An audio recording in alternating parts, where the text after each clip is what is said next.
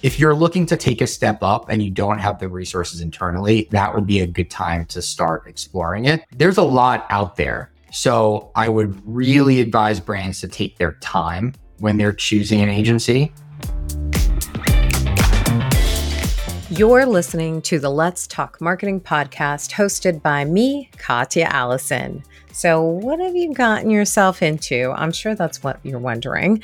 In short, it's a good time. We're going to have great conversation. And you know what, folks? There's going to be a little bit of learning along the way. And that's going to be done through insightful interviews with top marketers, entrepreneurs, and thought leaders. I get to explore the latest trends, techniques, and strategies in this wonderful world of marketing.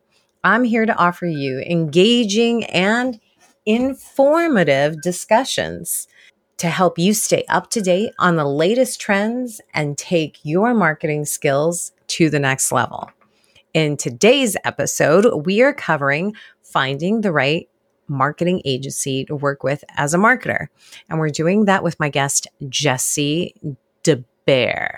Jessie is a mastermind behind DeBear Direct, a consultancy dedicated to streamlining scalability for D2C and performance agencies and service providers.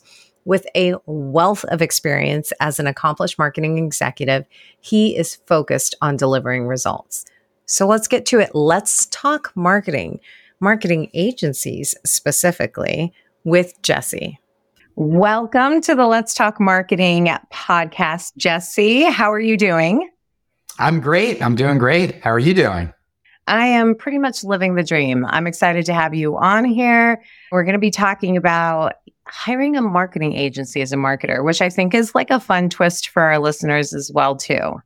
Before we do dive into that, I really want everybody to just get to know you a little bit. So I've got my standard questions. Are you ready for them? I am very ready. Fantastic. I hope so.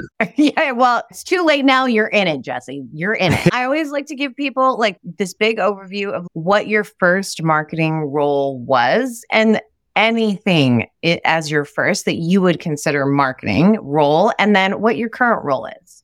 Sure. Oh my God. So I jumped into marketing immediately when I got out of school. I majored in marketing in college too. So it's, hard to differentiate like what the first big role was. But my first gig was an old school DRTV affiliate coupon program sales. I was at a company on the East Coast called Virtru, and we did free credit scores. So if you remember from back in the day, there was the commercials with the three guys in the spandex outfits that had the credit score across their chest. And there were two like strong looking guys with 100 credit scores. And there would be one short, fat guy with like a Halloween mask on, a hockey mask. It's not very inclusive. Yeah. So that was freescore.com. That was my first role. And then I had a series of jobs on the brand side after that. I was at a boutique like wine flash sale company called Lot 18, which was a lot of fun. It was short-lived, unfortunately, because the company wasn't doing great, but it was probably the most fun I had at a brand early in my career. Big role, I was at Guthrie Renker, which was like a direct response behemoth working on proactive. And then I switched completely from the brand side over to the agency side, which I know is what we're going to talk about a lot, when I joined Mute 6 back in 2017. So I built the client success department there, which was a lot of fun. There was a battle, going from startup mode to scaling, and we were acquired, which was really exciting. And then I went and formed my consultancy after that, which focuses on agency advising, which I think is really cool. And I haven't really run into much competition in the space. So people have been really open to trying to get advice from how to grow and scale your agency. I love that. And what I really like is that it really is, for most marketers, and much like yourself, as you've just described, it's an evolution in marketing as a marketer, because everything is moving so fast, and trends, you have to keep up with them as well too. And it changes the job. When I think about like when I did not major in marketing, but my background is communications and PR. And when I think about like when I went to school, they were still talking about fax machines, which definitely ages me. But I'm like, none of that information that I learned is totally transferable into what marketing looks like. Now, about what you currently do as it pertains to just kind of advising for marketing agencies, what is it that you love about what you do? But conversely, if you could pluck anything out of what you currently do from a marketing perspective, what would that be? So let's start with the positive. What do you love about what you do? What I love about what I do, I think, is just working with different performance and digital agencies and seeing how they all have a different approach. What I've found to be the most fun, which is not really what my focus was when I got into it, is recrafting like the product narrative, which really ties into the sales pitch. It's essentially like redoing your sales pitch. But I don't do like full, biz dev consulting because it's not my background. But when it comes to like client experience and client enhancement and your ability to retain and grow and scale, but also like really upsell additional services, it all tied back to the story. What is your product? And like, why are you different? Because these agencies all really do the same thing. It's media buying, it's creative, planning, measurement. So how do you differentiate yourself outside of just the marketing that surrounds like the brand of the agency? And what I found is when I started really digging in with a lot of shops that I work with is that they all do have some unique identifier that they're sitting on. There's something from the founder that has trickled into their approach that's different, and they don't even know how to communicate that. So my favorite thing about what I've done or what I've been doing is really just helping them pull that unique identifier out, and then we redo the way that they pitch their product. And the whole goal about that is answering one question, which is, why should you sign with us? And I think it's cool working with, because I work with a bunch of agencies that are all direct competitors with each other. It's important for me to not carbon copy, and I want them all to be unique. So to be able to pull that out and help them like have a different answer and really learn from each one that I work with, I think that's been the most fun. Yeah, and you bring up actually a really good point when you mentioned not wanting to, you didn't say cut and paste, but that's what I'm interpreting it at. I think the workflow is something that you can take with you regardless of wherever you go. But every product, every agency, every brand is so unique that it's not going to work in the exact same way. So it's almost like you have to do like a bit of testing. It's why I think that all marketers answer any sort of marketing question with, it depends, tell me more, right? There's so much more information before you can answer just a straight question. But it can all be butterflies and sunshine and flowers. So tell me what you would pluck out of it. If there's anything that you could pluck out of it from like the day to day, what would that be? If I could pluck out, meaning remove from my life completely. Yes. Don't name a person. Man. It's tough because it's probably like the thing that I sell a lot in terms of process and procedure, but like actually putting together SOPs and just like executing on process for someone else's business it's boring. It's like necessary, but it's boring. Like I like the more fun, let's sell your story and put together a new plan. It's fine because I have a lot of that stuff built out that I deliver, but it is the nitty gritty part of it. That's really what they need help on. But it's the boring kind of, let's get this on paper and get this set up and get it into little folders and accessible to everyone. So I'd love to remove that completely. Naming conventions, project management tools. It is so true though. I talk to marketers all the time. To me, it's always so interesting. The consistent part is it's that part that's not creative, right? That is the thing that you want to pluck out. And I really view marketing as a creative job. Like you're trying to come up with different solutions. And the goal as a marketer is really to ensure that you are creating a toolkit that you're always able to pull from so that you can focus mainly on the creativity part. Because gosh, when you get that spark an idea, that's my jam for sure. Yeah, but I think there's a difference between marketers and marketing, right? Marketers don't want to have all this process. They want to be creative. You're either going to be really creative or really analytical, but either way, they want to just be left alone to create and just optimize. leave me alone. Yeah, Exactly. And you have to be able to stay up to date on trends. And with the digital landscape being what it is, I'm really curious if you turn to social media networks for inspiration, entertainment, and education. And if you do, which ones do you pull from? For example, are you getting knowledge or education from LinkedIn? Or do you not do anything at all? Are you entertained by TikTok? Tell me more, Jesse. Do you use any? Yes, and they all have a different role, I think, in how I'm staying up to date and educating myself. For just general like marketing and business awareness and trends, LinkedIn and Twitter, I would say, or X are really, are really the big ones. X is very helpful for there's just a lot of people in the D2C space that use it to share.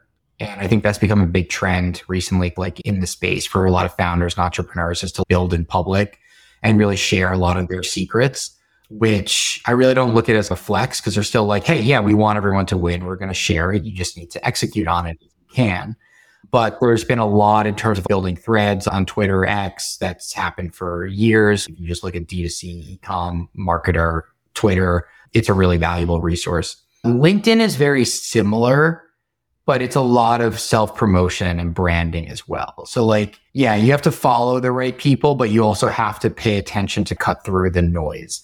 So there's a lot of sharing in order to build a following and get your name out, but it's not always, I think, the most educational 100% of the time, where I've seen a little bit of a different thing on Twitter X because there's just more people, especially before it became X, you were limited in your character count. So people's engagement with posts would really be like, they had to keep their point really tight, which I think helps really drive the message in, especially as you're going back and forth between different marketers. For just like kind of advertising trends, obviously stick to the platforms where the ads are being served. So as much as I would love to pull myself away and out of Instagram and TikTok and even YouTube to a degree, just have to stay on top of what other brands are doing. I've got to be able to go into conversations being like, oh, this is what I've been seeing in my feed recently. Or these are the trends that are popping up on how creators are delivering their message. TikTok is like the premier spot right now because everything's being developed TikTok first and then it's being applied to Instagram and feed. And then on YouTube as well for YouTube Shorts. But that's really where the trends are starting and where they're being set at the moment. Nice. Now, outside of social media, how else do you stay up to date on trends? Aside from this podcast, do you listen to podcasts? Do you read like books? Is there a newsletter? Is there a community group that you're part of that like you either want to give a shout out to or say, okay, this really helps me stay up to date on things?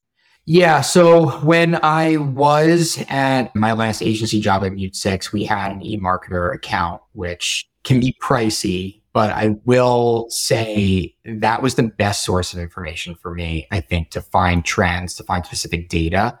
I would say the best way to do it now on a budget, if you're not going to pay for an eMarketer subscription, is newsletters.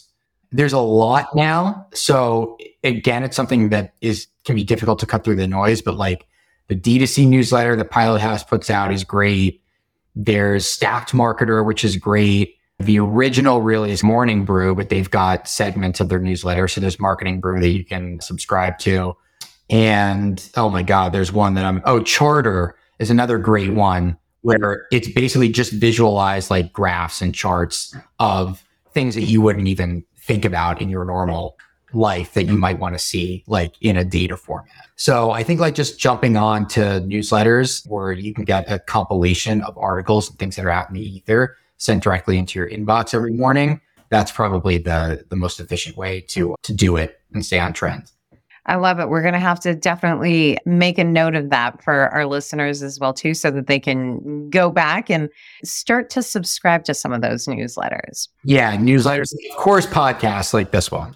Exactly. If you're not subscribed, you should definitely subscribe and get it in your box every Tuesday. That was just a little plug for me. Thank you very much. Let's get started talking about marketing, specifically working with a marketing agency as a marketer. When you originally pitched this, I was like, God, that's interesting. And then I really started thinking about it. Like at every company that I've worked at, I have been on the end where a marketing agency is at some point have to engage with them. I also have a marketing agency background, so I've seen the other end of that. So it's an interesting conversation because I think that there are a lot of people that miss out on exactly what it is that you're looking for when you say, okay, I want to get a marketing agency. Because truth be told, it's probably something that is done out, not by the person who's heading up marketing, right? Like it usually comes from like the C-suite or executives saying that they need to. So I'd love to understand the different kind of types of marketing agencies that there are out there, just so that we give everybody an overview of just the different focuses from a marketing agency. They're not all necessarily cut from the same cloth. Some of them have specialties. So tell me a little bit about the different types. Yeah, so it's a really great and I think like simple question, but it has a really broad and complicated like answer to when and how to choose an agency. So there's a lot of different ways to look at it. So first of all, if you are a brand or an e-commerce business, there's a lot to do with like your size, your stage, and when it makes sense to first be exploring agencies as a solution, but what types of agencies that you want to look at. Of course, there are the really big ones. There's like the big five, like the groups that are more traditional marketing.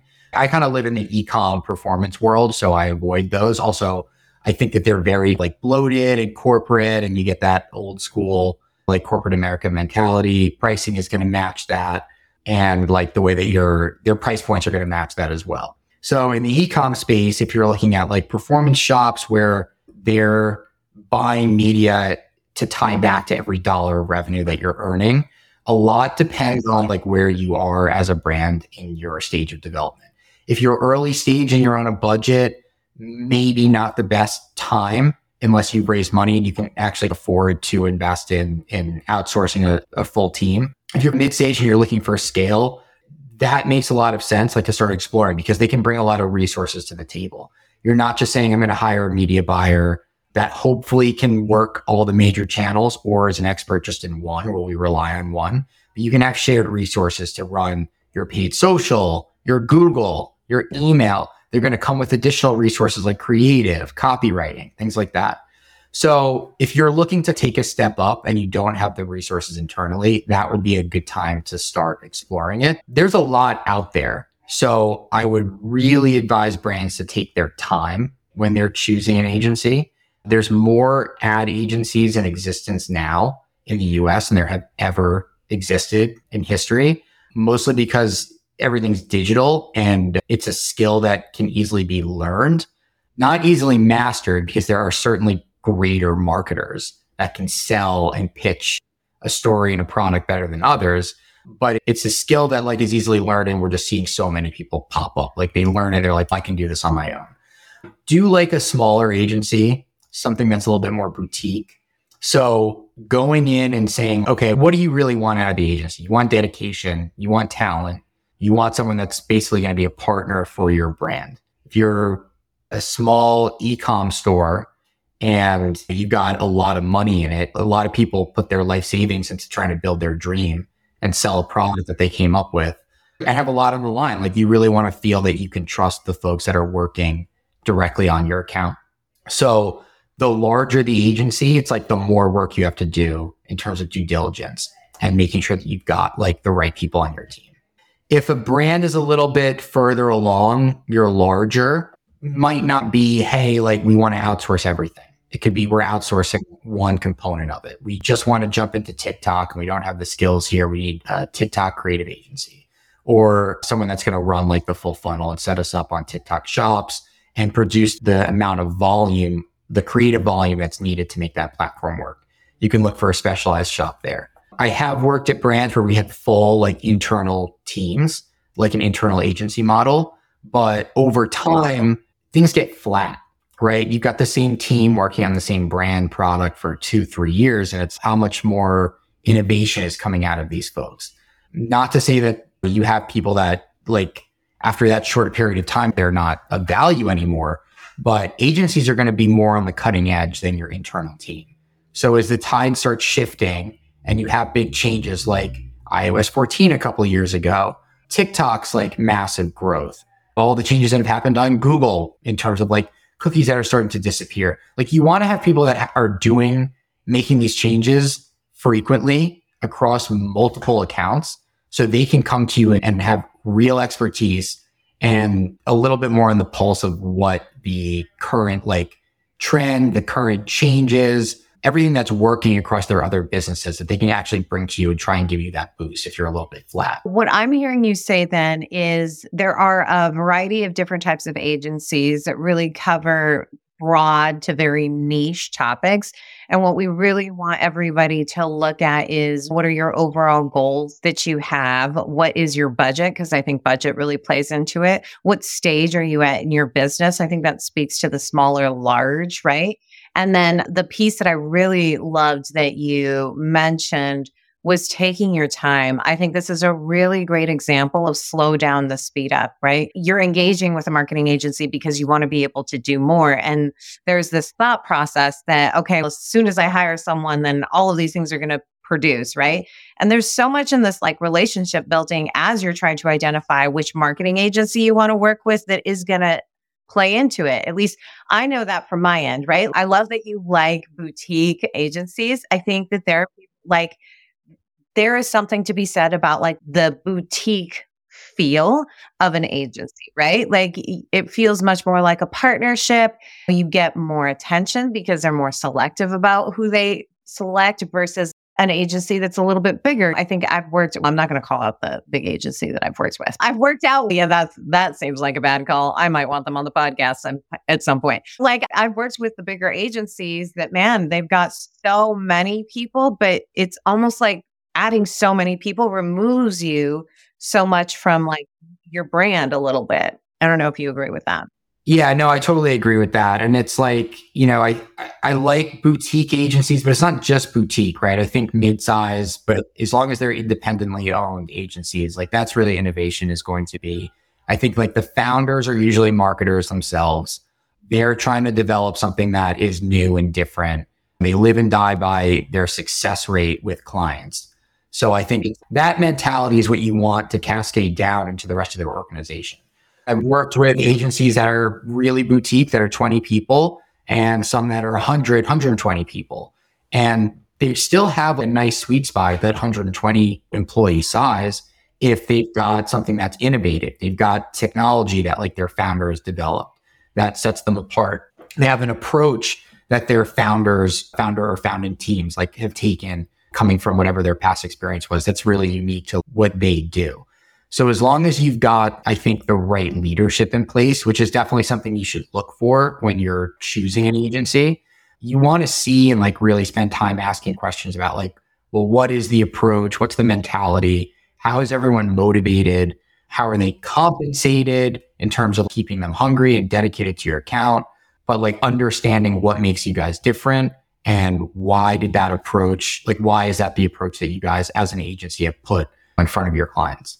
So true. Asking what their approach is really huge versus saying, can you do this? Because I always find that when I open it up in that way, can you do landing page design? We can do it all. You can't really do it all. What is your sweet spot? Nobody can do it all unless your team is really large and they're so specialized. But even that, I don't know. I really question that. There's this, maybe I have trust issues, but there is something to be said about someone who says we can do it all. I know that you can't do it all. Just tell me what your specialty is. And that's totally fine. I need that kind of transparency in order to know what my next move is. I think you hit it right there on the head with the trust issues, right? Like that is right. Because if you're talking to a full funnel agency, like they are supposed to do all of those things. They are supposed to say like, yeah, we've got capabilities across every aspect of what you're looking for.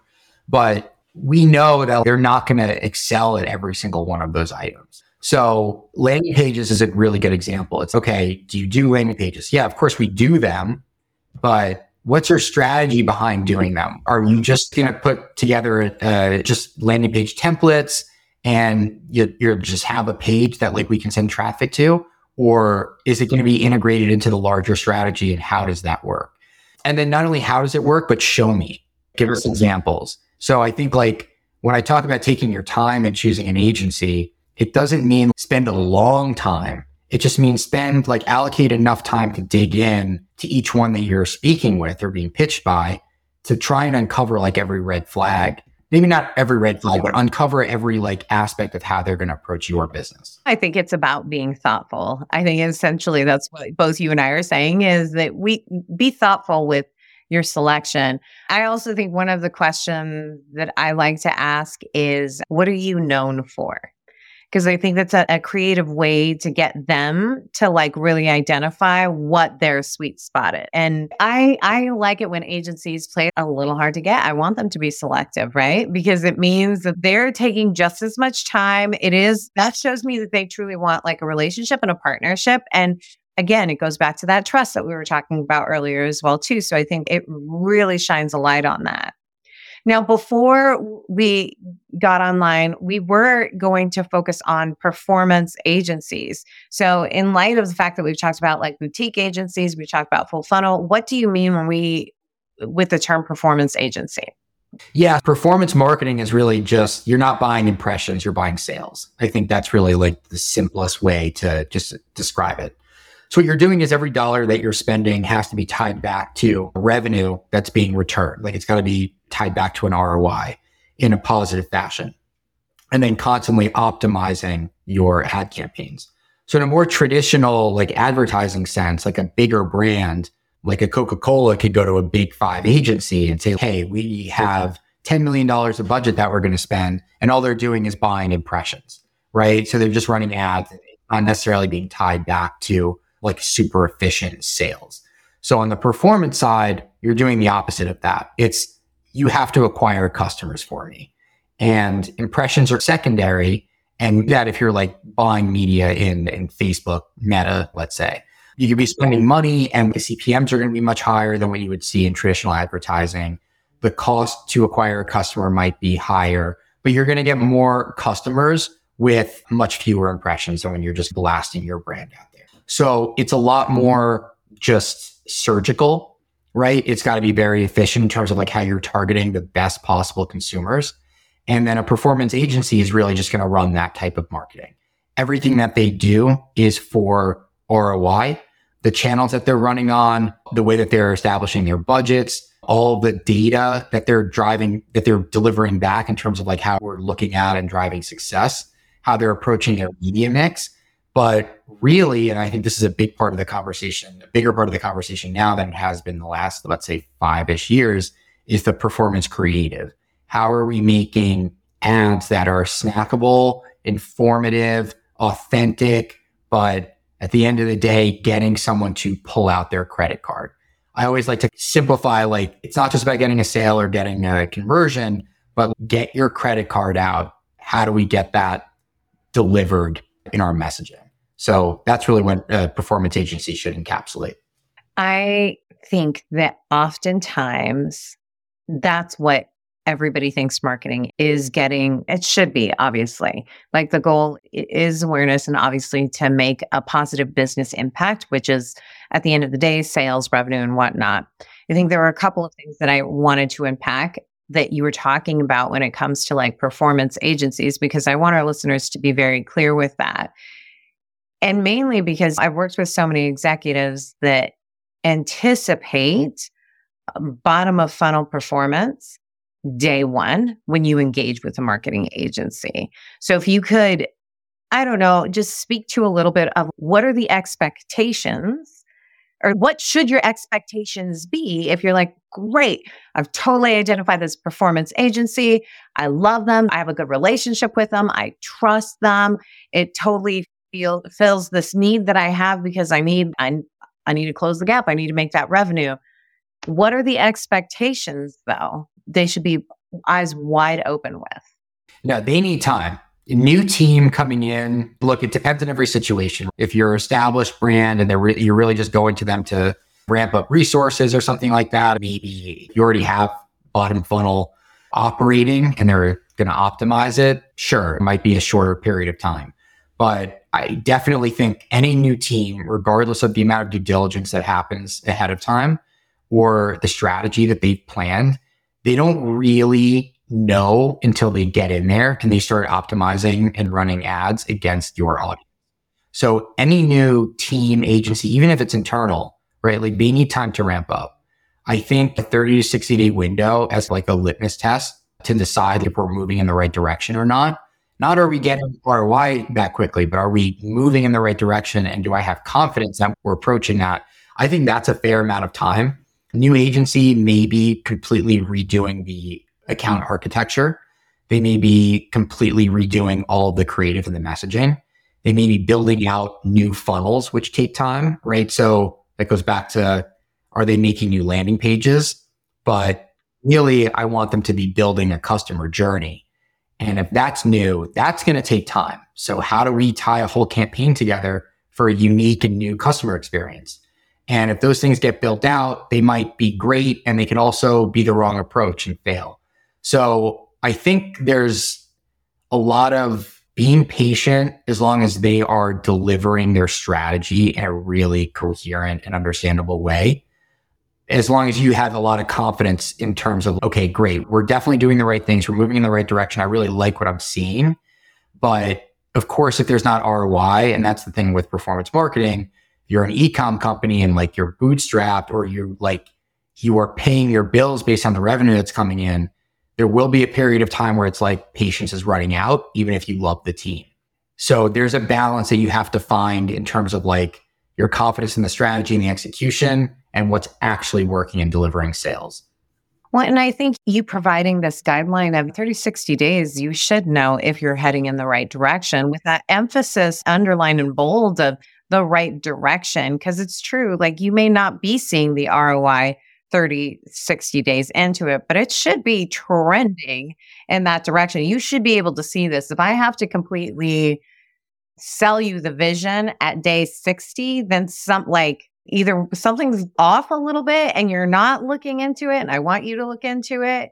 And I think being able to report on that you're moving in the right direction is really key. Before I could probably talk to you for an hour about this, but before I hit my final question, I do have this question for you in regards to reporting, right? So what should we be asking for if we know that we're not going to necessarily see in like the 30, 60, 90 days, like this revenue, these sales numbers? What does trending in the right direction look like?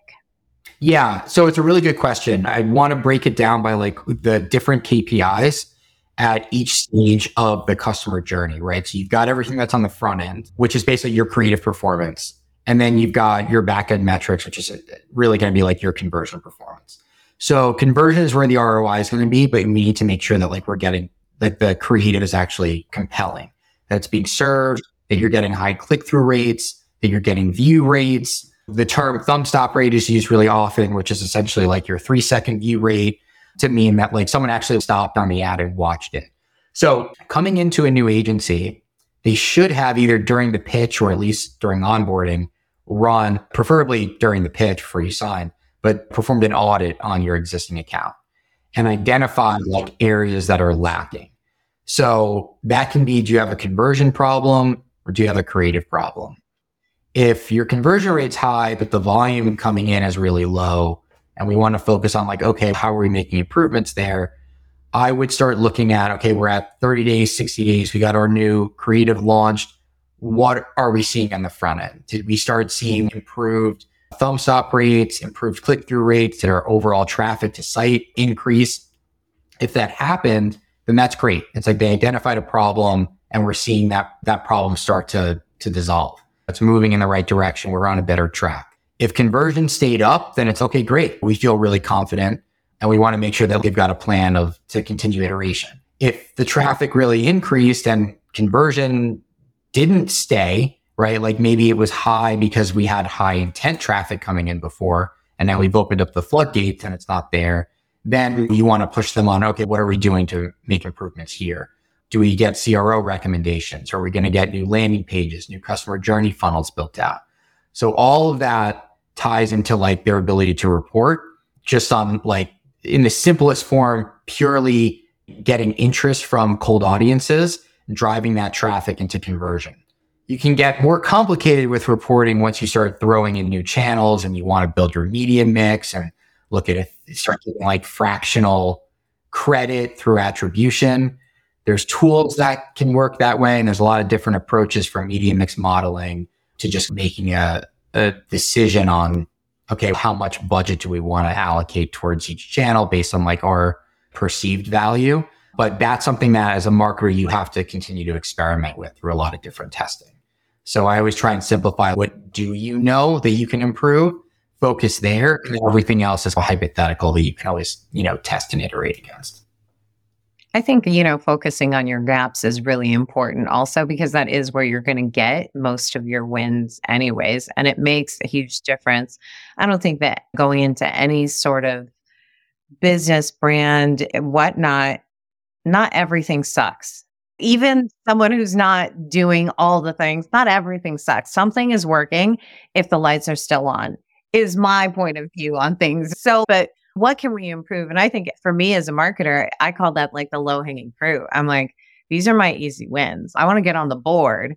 And if I can get on the board, if I can score, I'm going to say score some touchdowns. I love to use sports analogies, even though I'm totally not, but I'm totally not equipped to use analogies in that respect. But what I will say is like, I want to get on the board. I want a touchdown. And to me, I can do that with this low hanging fruit. And I feel like it's so win. Like I said, I could probably talk to you forever on this. I will get to my final question though. So here's my final. If you knew then what you know now, what is the marketing advice that you give to yourself? Oh man, I think I'll start with actually just career advice before marketing advice, because marketing has just changed this drastically. I would have probably pushed myself to be more entrepreneurial younger, because I started very much into the corporate structure. And then the entrepreneurial world didn't really open itself to me until I was like 7 to 8 years into my career. And at first it was very chaotic and crazy, but then it was really eye-opening, where I was like, wait, corporate life is not what business is. Like, it's a bunch of BS.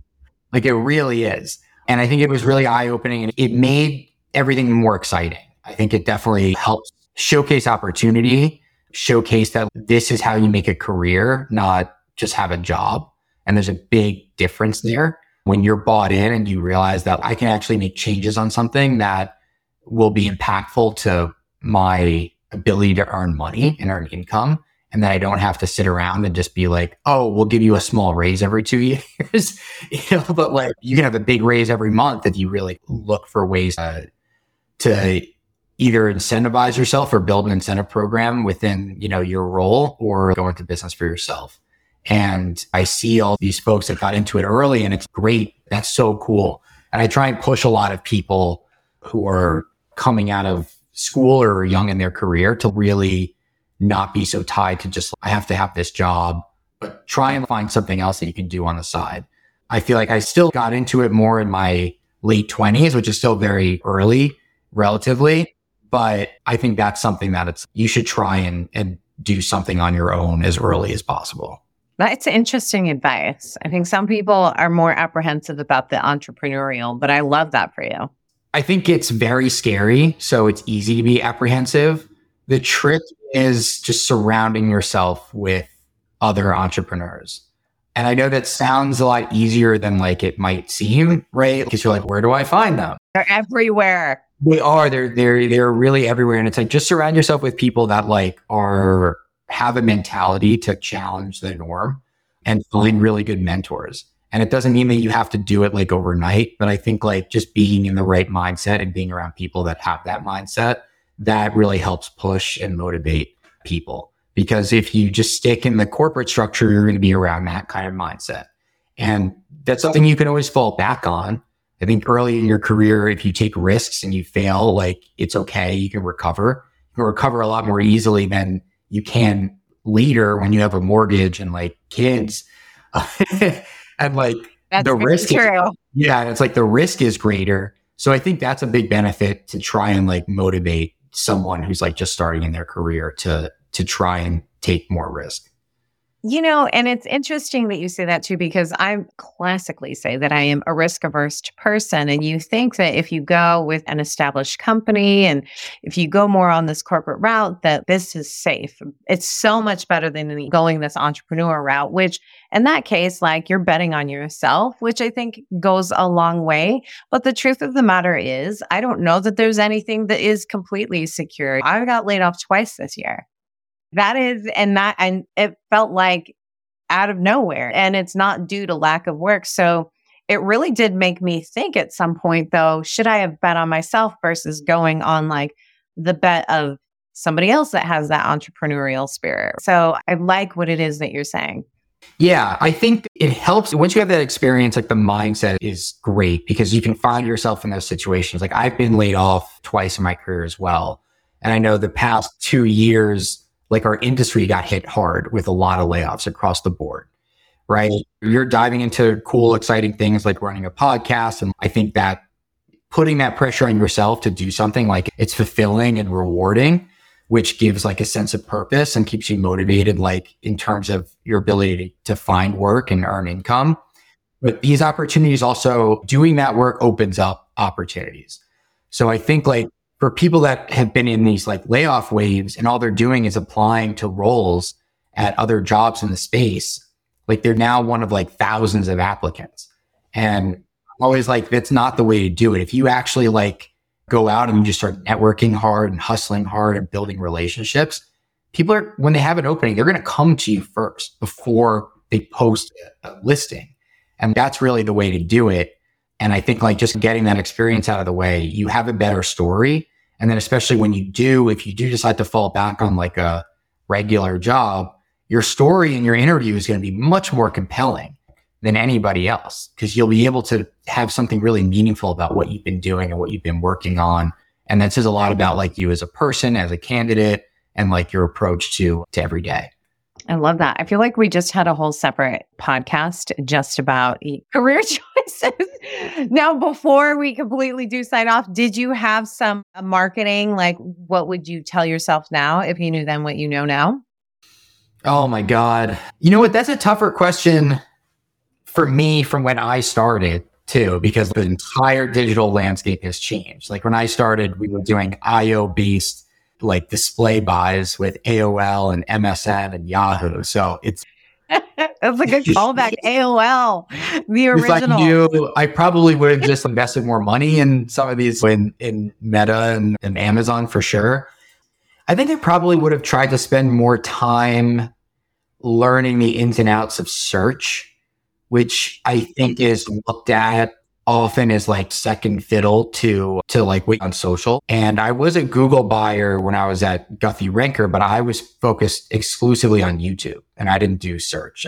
There was someone else that handled that. But I think there's so much that you can pull out of it because you're learning about user behavior from what they're looking for, like just contextually. I think the contextual data is really important in terms of like a feedback loop to the front end creative. What are we seeing work well just in pure copy that you can then put on an ad that you're going to run on TV or on Instagram? How the same thing with like a landing page. I know there's been a lot of data that shows like if you match the search headline to the landing page, your conversion rate will actually go up because of the consistency. But that's really where you're going to get messaging optimization. And you're seeing like users behave when they're mid to bottom funnel, which I think tells a lot about what someone is looking for, which can really open everything back up. I think it's an area that has invaluable information. And I think brand owners and people look at acquisition and like, how do we acquire more customers? They don't value it in terms of the amount of time that they spend on it as they should. Yeah, absolutely. I think I Google something every hour, it feels like.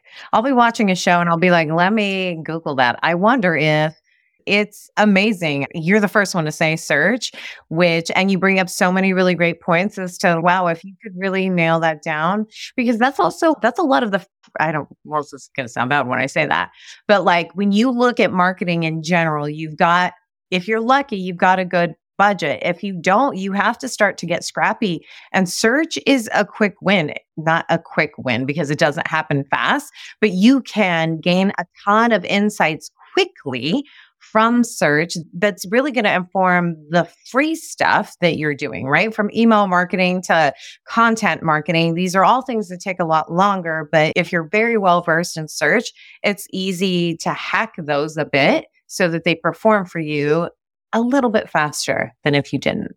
I like that you said quick win, because I think I hear that a lot, that or search is a quick win. And I think that just is a misunderstanding of what it is, because it's not. Like, it appears to be a quick win when you look at the balance sheet because it's all high intent customers and it gets like, exactly. It gets click and it gets conversion. But I think that's like a big misconception. It's not a quick win. It's a lot of work.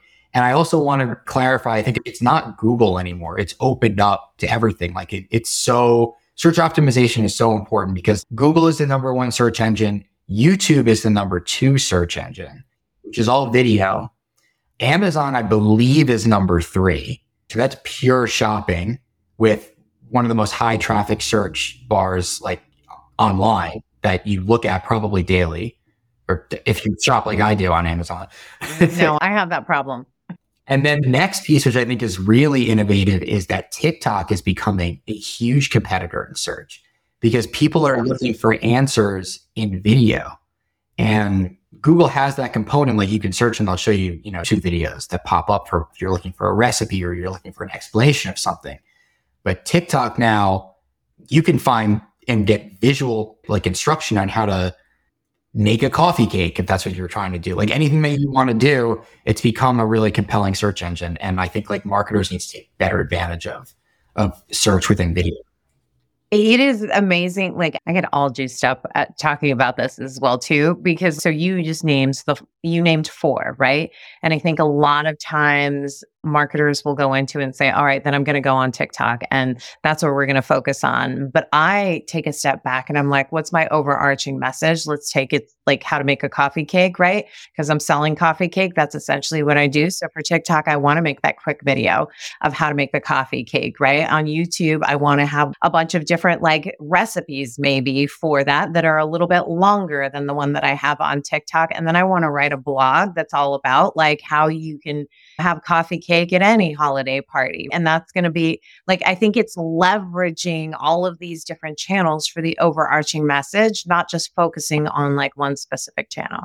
I have now taken up so much of your time and we're way past talking about the agency, but I so appreciate this conversation. Thank you so much for coming on here and just kind of sharing your insights. Of course. Thanks for having me. Yeah, You absolutely. can easily go another hour. I definitely can. I know. I just looked at the time. I was like, oh my God, this is so veering off track.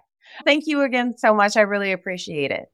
Yeah, I really appreciate it. Thank you for having me on. This was great. All right. It is key takeaway time now. And I've got 3 juicy ones for you. Number 1, finding the right agency is all about you. Now, what I mean by that is that it really is all about you as the marketer and your brand. During our chat, Jesse mentioned that there are more agencies in existence now more than ever, which basically means that you're in the driver's seat in choosing the agency. So take a beat. What do you need? And how long do you need that for? Are you looking for a short-term solve or a long-term plan for your company and brand? So take a beat. You've got the time to really think and evaluate, is this the right agency for me? Takeaway number 2, there are different types of agencies. There are agencies that are focused on sales and digital marketing campaigns meant to really achieve goals like generating leads and driving conversions. Now, obviously, as marketers, this is what we want at all times, but not all agencies are focused on that. The performance marketing agencies you want to engage with if you're looking for that one-on-one comparison are performance marketing agencies. In short, there are no agencies that are a one-size-fits-all. Just make sure that, taking into account key takeaway number 1, taking a beat and evaluating, right, who or what you need, and then finding that right agency because there are different types. So ask the agencies that you're interviewing, like what their specialty is, you know, what their sweet spot is. You know, you get a lot of agencies that are going to say, oh, we do it all. We can do it all. But can you really do it all? Just because you can do it all doesn't mean that you do it all well. So ask them what they really, really knock out of the park. And the last key takeaway I have for you, be realistic with your expectations. I guess this is true with marketing and life and when you're vetting a marketing agency. When you're engaging with a marketing agency, it's important to remember that it's not magic. It's not a genie.